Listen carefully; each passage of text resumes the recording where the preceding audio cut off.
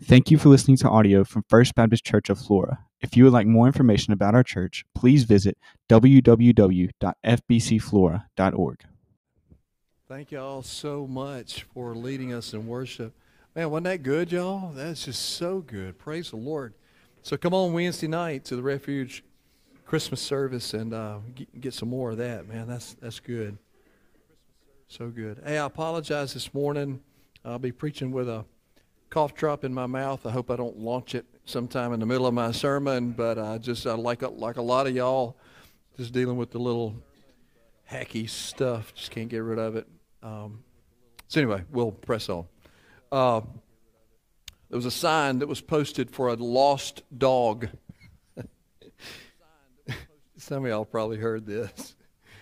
And the sign read, "Lost dog, 3 legs, blind in one eye, missing the right ear, tail broken, recently castrated, answers to the name Lucky." So anyway, don't you feel that way sometimes? I mean, it's just, stuff just kind of gets in motion and circumstances start just sort of snowballing on you. It just happens. You feel that way. So you just one thing after another. You get a text message from somebody and it upsets you, and then you get rid of that text message and your phone rings and you get some more bad news. By the time you hang the phone up, your kid comes running in from the backyard with his arm at some crooked angle because he fell off the trampoline and broke his arm. So now you run out to the car to put him in the car, and you got a flat on the car. Stuff like that. I mean, it just seems like it happens like that sometimes. That life circumstances can just sometimes seem to spiral out of control. And it's just what happens. And we're all there at different times. Maybe you're there right now, which is one of the main reasons why I really felt led to preach this sermon series entitled "God is with Us." Say those 4 words. God is with us. Say it one more time. God is with us. We just need to know that. I mean, even just saying that truth just brings a sense of peace to me, and I hope to you, and a sense of comfort and strength. Just lets me know and lets us know that no matter what those circumstances are, no matter how they seem to start spiraling out of control, we can know that God is with us in life's circumstances. And man, how we need to know that truth these days. There's a guy I like to read. I get his blog in my email usually about once a day. A guy named Sean Dietrich. Does anybody else in here read Sean Dietrich? He writes a blog. I encourage you to do it. He writes a blog entitled Sean of the South. He spells his name S-E-A-N. So if you want to look him up, Sean of the South. And he writes. I think he grew up maybe in Florida, but he's been in the South his whole life. And so he writes about stuff that when he writes, you just go, man, I've been there. I mean, he writes about stuff in Mississippi, Alabama, Georgia, Arkansas, Florida, just South Carolina. He just writes. He travels and he speaks, and he goes into these country stores, these little old tiny towns with a population of 263 and a coon dog, and he just writes, and he writes about biscuits and gravy and tobacco spitting, and you just go, man, I know what he's talking about. I'm not sure that Sean is a Christian. Now, he writes a lot about God. There's a part of me that I feel like he is, and when I read something here, I think you'll feel that way too. But this is what I got this week. Of course, right now he's writing a lot of Christmas stuff, and so I got this week in my email. It says, Christmas is a time when God says to humankind, "I'm coming to hang out with you guys, so get ready." That's just like that. So I mean, you hear that, you go, well, he knows a little bit of something about God and Jesus. I'm coming to hang out with you guys, so get ready. And he goes on to write this. He said, but the truth is, he doesn't only hang out with you at Christmas. God is with you year-round, especially when you don't notice him. God is with you when you take your chemo transfusion. He is with you when you're lying on the bathroom floor weeping because the physical pain is unbearable. He is with you when you're feeling like a god-awful failure because you're jonesing for a drink. He is with you when your own children refuse to visit you because your family is screwed up. God is with you when you feel like you want to take your own life. God is with you when you are mourning for your infant daughter who died from SIDS. God is with you always, even until the end of the age. And that is what Christmas is all about, Charlie Brown.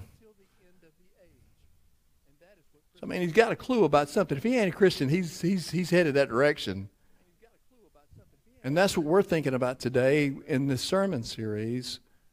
God is with us in life circumstances. So grab your Bibles. We were in Matthew chapter 1 last week. We're going to be in Matthew chapter 1 again this week. I am not reading that genealogy again this week. So if you didn't get it last week, sorry, I'm not doing it again. Not reading verses 1 through 17. I'm going to start in verse 18 and look at verses 18 through 25 today.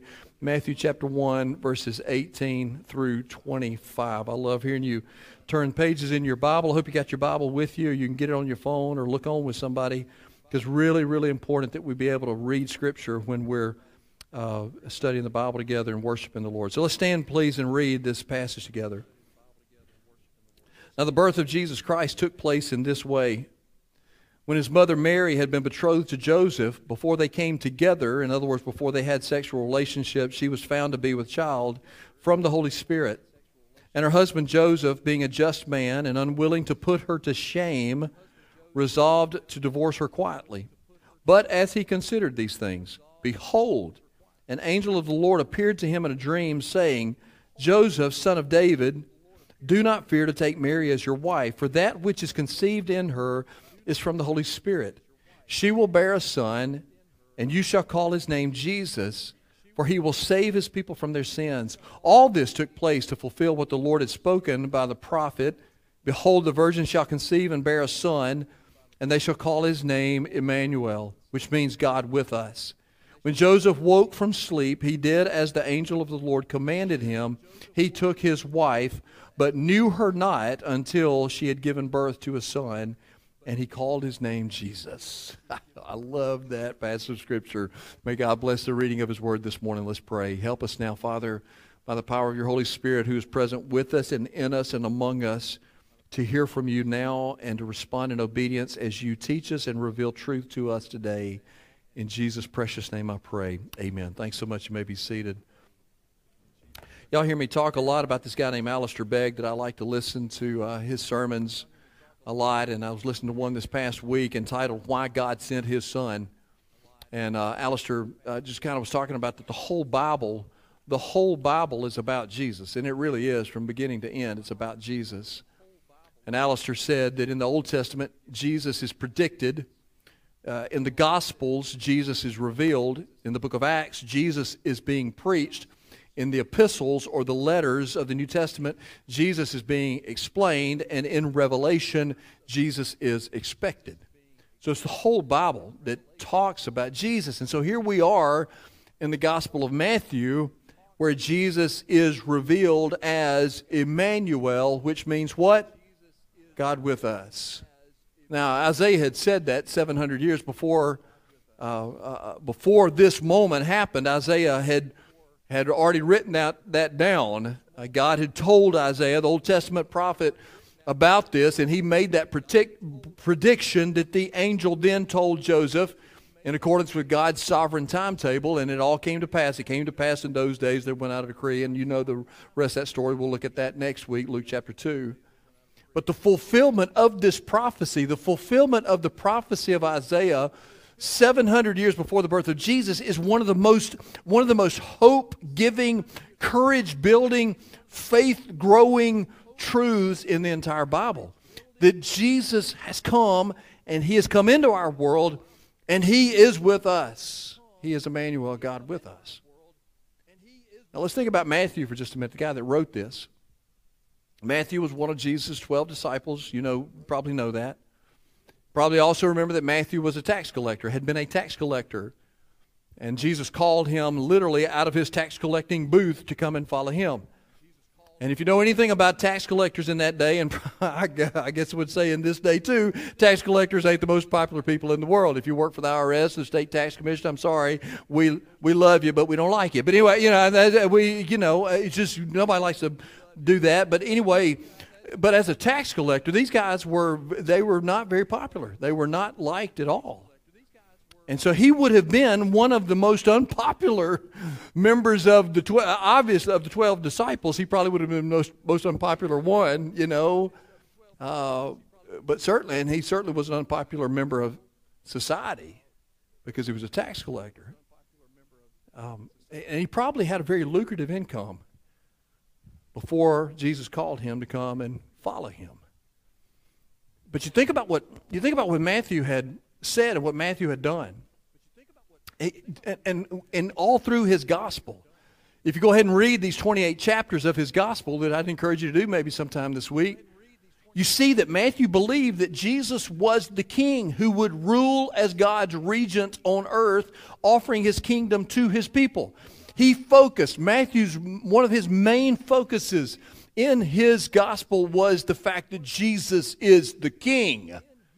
Because he was writing mostly to Jewish people, and he wanted them to understand. Remember, we talked about that last week. When you go through the royal succession of Jesus' family tree, Matthew is showing them, this guy is your king. You see how he comes through the royal progression and succession of David's lineage as the royal king, so he is your king. Matthew believed that. He believed that Jesus was the Messiah, the anointed one, the chosen one of God, who was the perfect prophet, priest, and king. He believed that. Matthew believed that Jesus was and is the Savior of the world. That he was the suffering servant of Isaiah chapter 53 who would give his life as a once-for-all sacrifice to save his people from their sins. Matthew believed that. He believed that Jesus was the atoning sacrifice for the sins of the whole world. And you find that in 1 John chapter 2, verse 2. Matthew believed that. He believed that Jesus was the Son of God who suffered, who died, who rose again. We just sang about that. Who suffered and died and rose again to purchase our salvation, and that one day he is coming again to take his bride and his body, the church, home to be with him. Matthew believed that. So as we look at the story of and tell the story of Joseph, that's who we're going to focus on, because really Matthew's the only one who really gives any airtime to Joseph. We're going to see that we just keep pointing to Jesus. That's all we're doing. That's all we ever need to do, church. No matter who we're talking about, no matter what we're preaching on, no matter what we're teaching on, no matter what we're singing about, no matter what we're doing as a church, everything has to point toward Jesus. That's why it's not just a little trite saying that we came up with, that we're making much of Jesus as a church. It's absolutely what we must do. And that's a good thing. And so the application of this message for today is that we can and we must trust God in all of life's circumstances. And I think we'll see reason why. That we can and we must trust God in all of life's circumstances. So, let's look at Joseph. We're going to look at Joseph. We're going to look at his circumstances. And we're going to see how he responded to the circumstances that landed in his life. Now, quickly before we do that, before we come down to Joseph, we're going to kind of do a 30,000-foot overview. And I want to tell you real quickly, just a quick overview of what the circumstance. We're going to talk about Joseph's circumstances, but let's talk about the circumstances of the world in which Joseph and Mary lived at that time. There's a world filled with political unrest and upheaval. I read an article this week entitled, "A Most Violent Year, the World into Which Jesus Was Born." When the year that Jesus was born was a violent year. The world was full of revolts and rebellions and crises and wars. Sounds a lot like our world right now, doesn't it? And all of these characterize the circumstances and climate of of the world that Joseph lived in when his world was turned upside down. And it was. And so while all of these things were going on a big scale, on the 30,000 foot overview, let's bring it right back down to right here where Joseph is and look at his circumstances and talk about some of the facets of his circumstance. The first one that we see is we see Joseph's discovery. We're just going to walk through these verses, 18 through 25. We're just going to walk through these verses. And the first one is this, Joseph's discovery, verse 18. Look back at verse 18. And now the birth of Jesus took place in this way. When his mother Mary had been betrothed to Joseph, before they came together, she was found to be with child by the Holy Spirit. So, here's the discovery.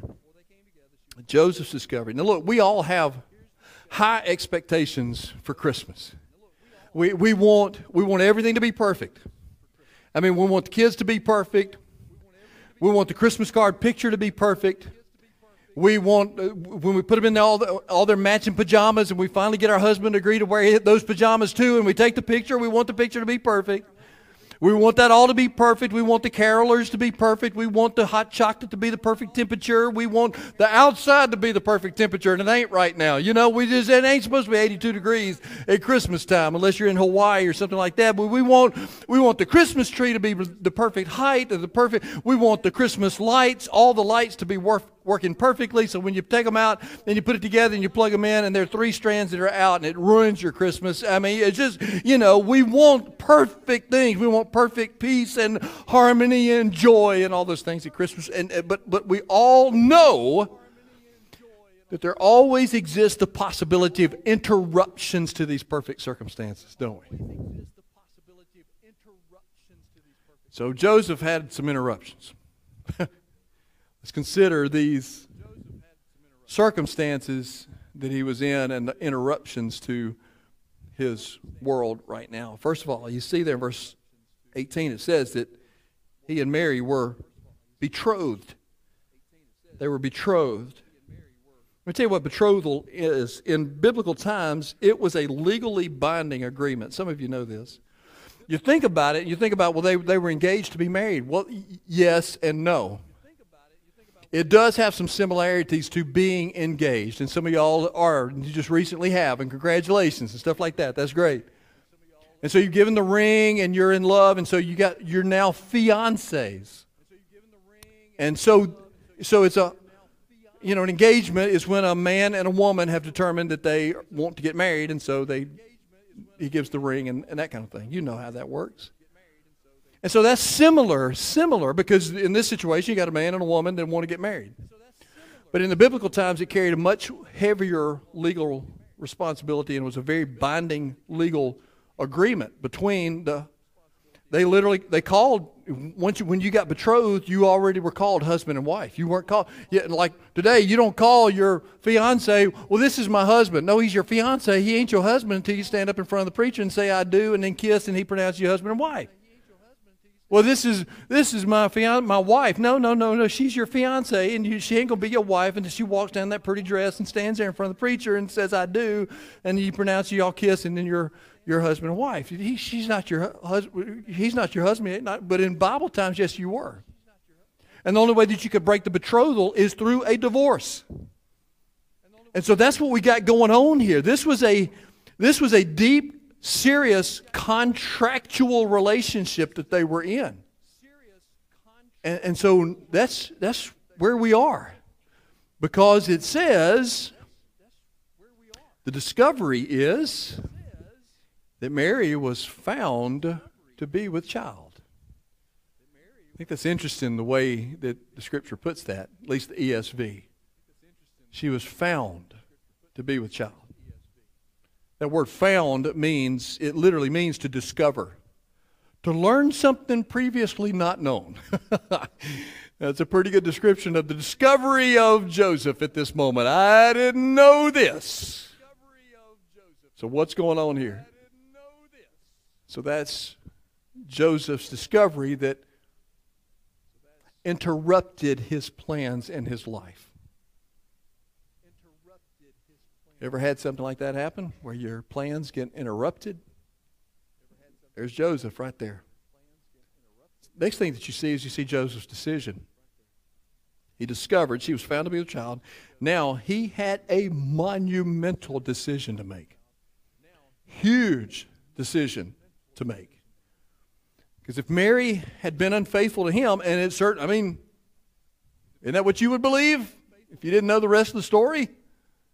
Absolutely. That's the way it works, right? I mean, so apparently something has happened here that she had been unfaithful, and he could legally divorce her.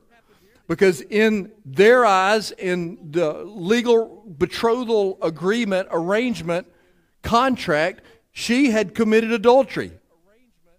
Even though they were not married yet, she still had committed adultery. She was considered to be an adulteress now.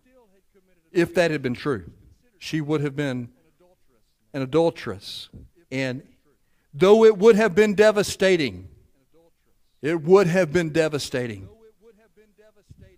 Joseph would have been well within his legal rights to divorce her.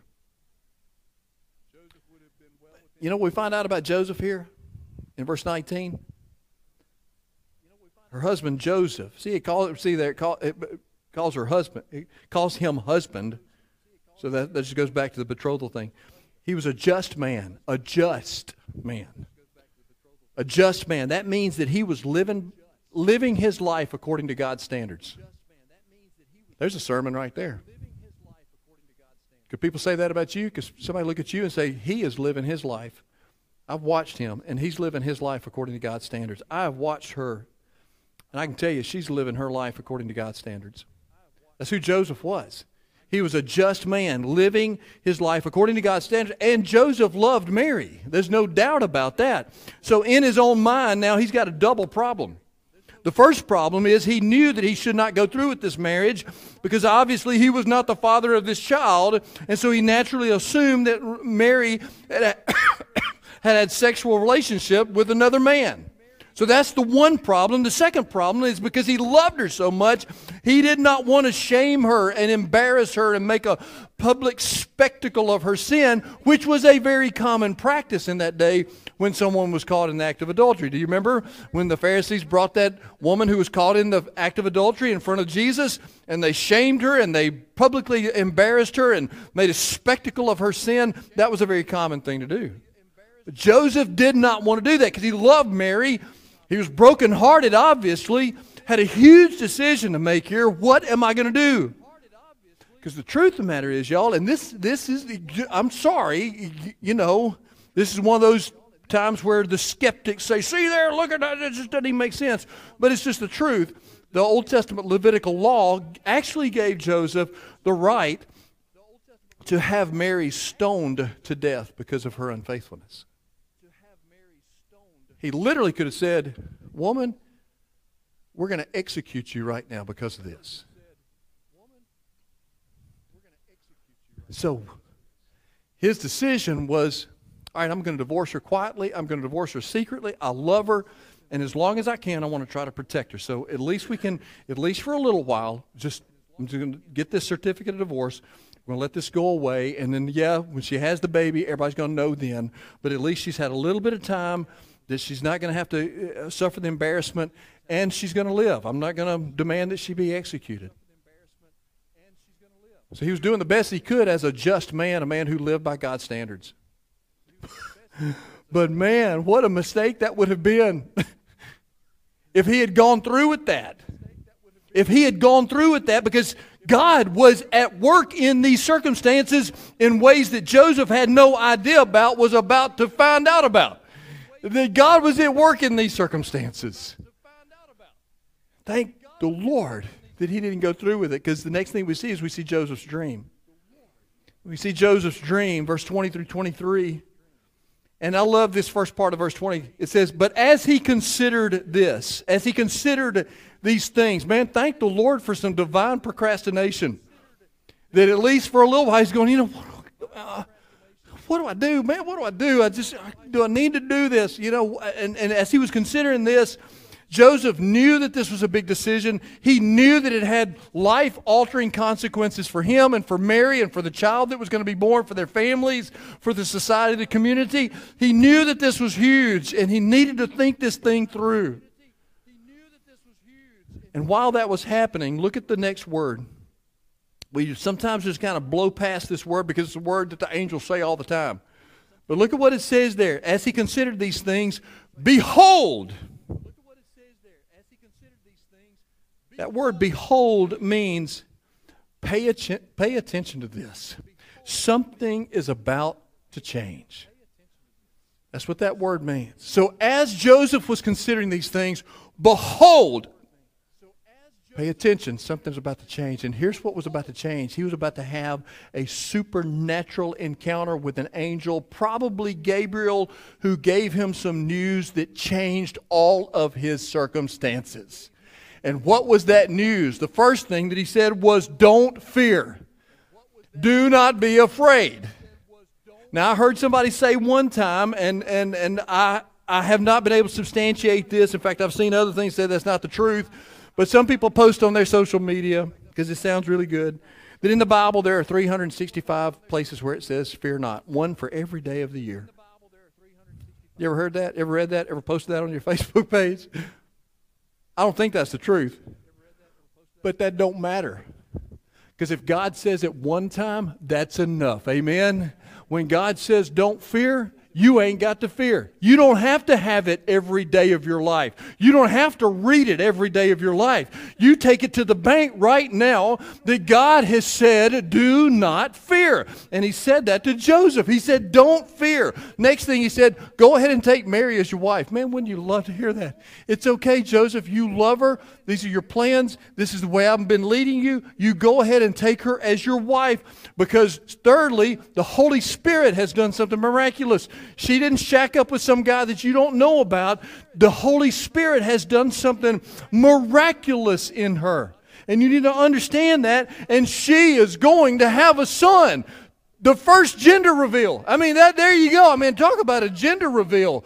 She is going to have a son. They didn't pop some balloons with blue powder. They didn't hit a golf ball that turned blue. They didn't shoot something that turned blue or anything like that. The angel said, you're going to have a son.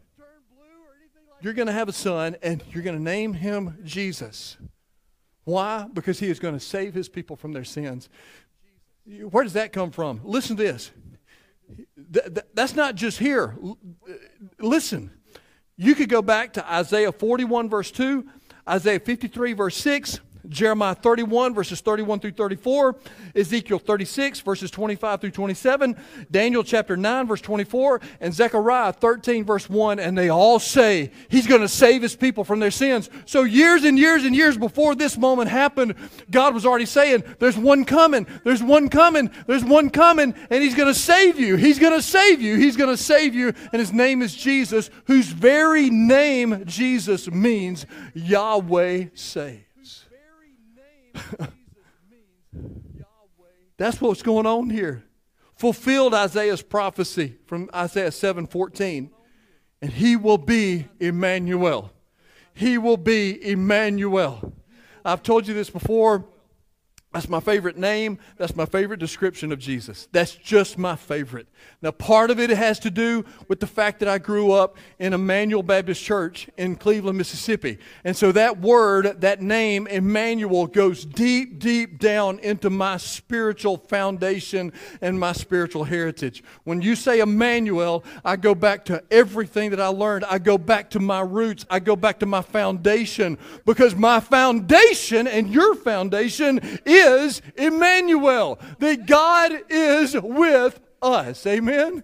That is our foundation, and that is the very essence of Christmas. It's the core message of Christmas, that Jesus has come, Jesus will save, and Jesus is with us. Hallelujah! Jesus is with us. Amen?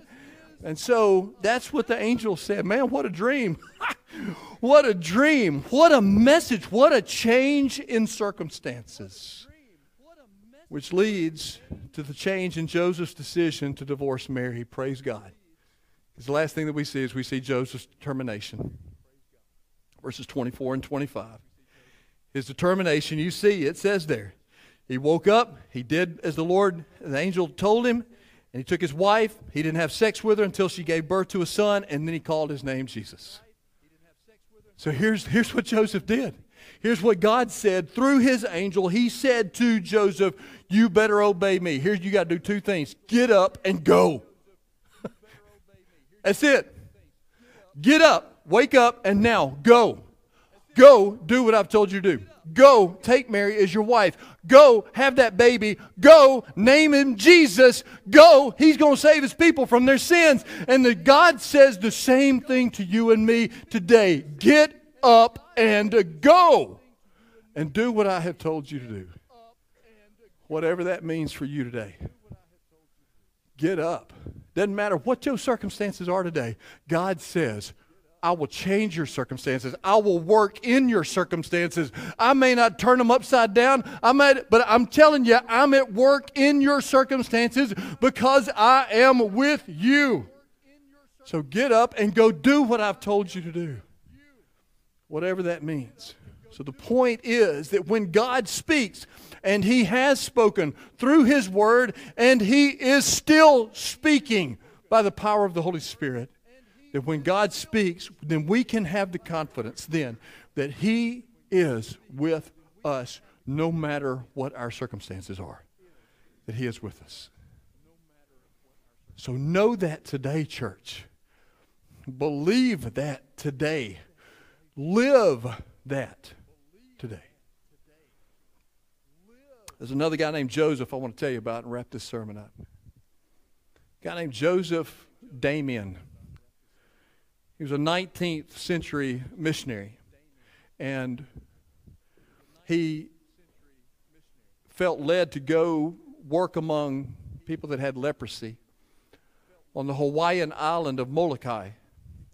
And so it was just amazing, the sacrifices that he made, the work that he did to serve among these people with this horrible, horrible disease. So one day he was getting ready to go have a worship service with the people, and he was fixing himself a cup of tea. And as he was doing that, he accidentally spilled some hot water, some boiling hot water onto his foot, his bare foot. And he realized that he didn't feel anything. When that water hit his foot, he didn't feel anything. And so he began to have a little sinking feeling because he was afraid of what that meant. He kind of knew what that meant.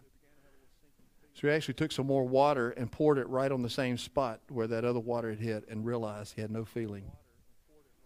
And he knew what that meant.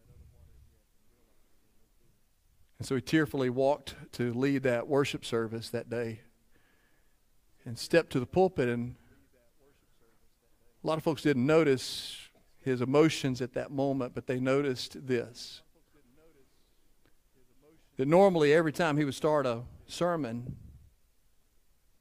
he would start the sermon by saying, my fellow believers, and he would start his sermon. And this morning when he started the sermon, he said, my fellow lepers. And so he entered into their suffering in a way that he had not done so up until that point. He entered into and identified with their suffering. And he was with them in a way that he had not been with them prior. And so I say to you today that Jesus came and he said to us, my fellow human beings, because he came and he took on flesh and he entered into our lives and he entered into our world and he entered into our suffering. And because of that, he is with us in ways that we just cannot fathom and imagine that he is with us. So that means that no matter what your circumstances are, no matter what your life circumstances are right now, the reality and the truth that he is with us changes everything. It may not change the circumstances, but it changes everything about your life and my life. And so I'd say to you, like the angel said to Joseph, basically said, get up and go. We'll give an invitation here in just a minute, and whatever you need to get up and go do, then do it. That means if some of you need to give your life to Christ, then in just a minute we start singing, you get up and come down here and say, Brother John, I need to give my life to Jesus today. Others of you may need to get up and come to this altar and get on your face before the Lord because you ain't living for the Lord. Let's just be honest. You're not living for the Lord. You're wrapped up in sin and addiction or whatever, and you need to get rid of that today. And he's saying, today is the day. You get up and go take care of that. Some of you may need to get up and go and say, I'm getting up because I'm ready to go. I'm going to be like that lady on the video. I'm called. I know I'm called, and I'm ready to get up and literally go. I'm called to ministry or missions, and I'm ready to go. He's with us in our circumstances today and tells us, get up, go. Let me show you what I'm going to do in the midst of your circumstances. Let's go to the Lord in prayer. So, Father, help us today during these moments of invitation, Lord, to say yes to you, to get up, Lord, and do what you're calling us to do, whatever that means. To live for you and to glorify you and to honor you with our lives and to say yes to you and to be obedient to you, just like Joseph was obedient after you spoke to him through Gabriel, if that's who the angel was, and spoke to him. He said yes, and he obeyed. And everything changed, Lord. Thank you, God, that Joseph obeyed. And Jesus came. And he's with us today. Thank you so much. Help us now in this invitation. In Jesus' name, amen.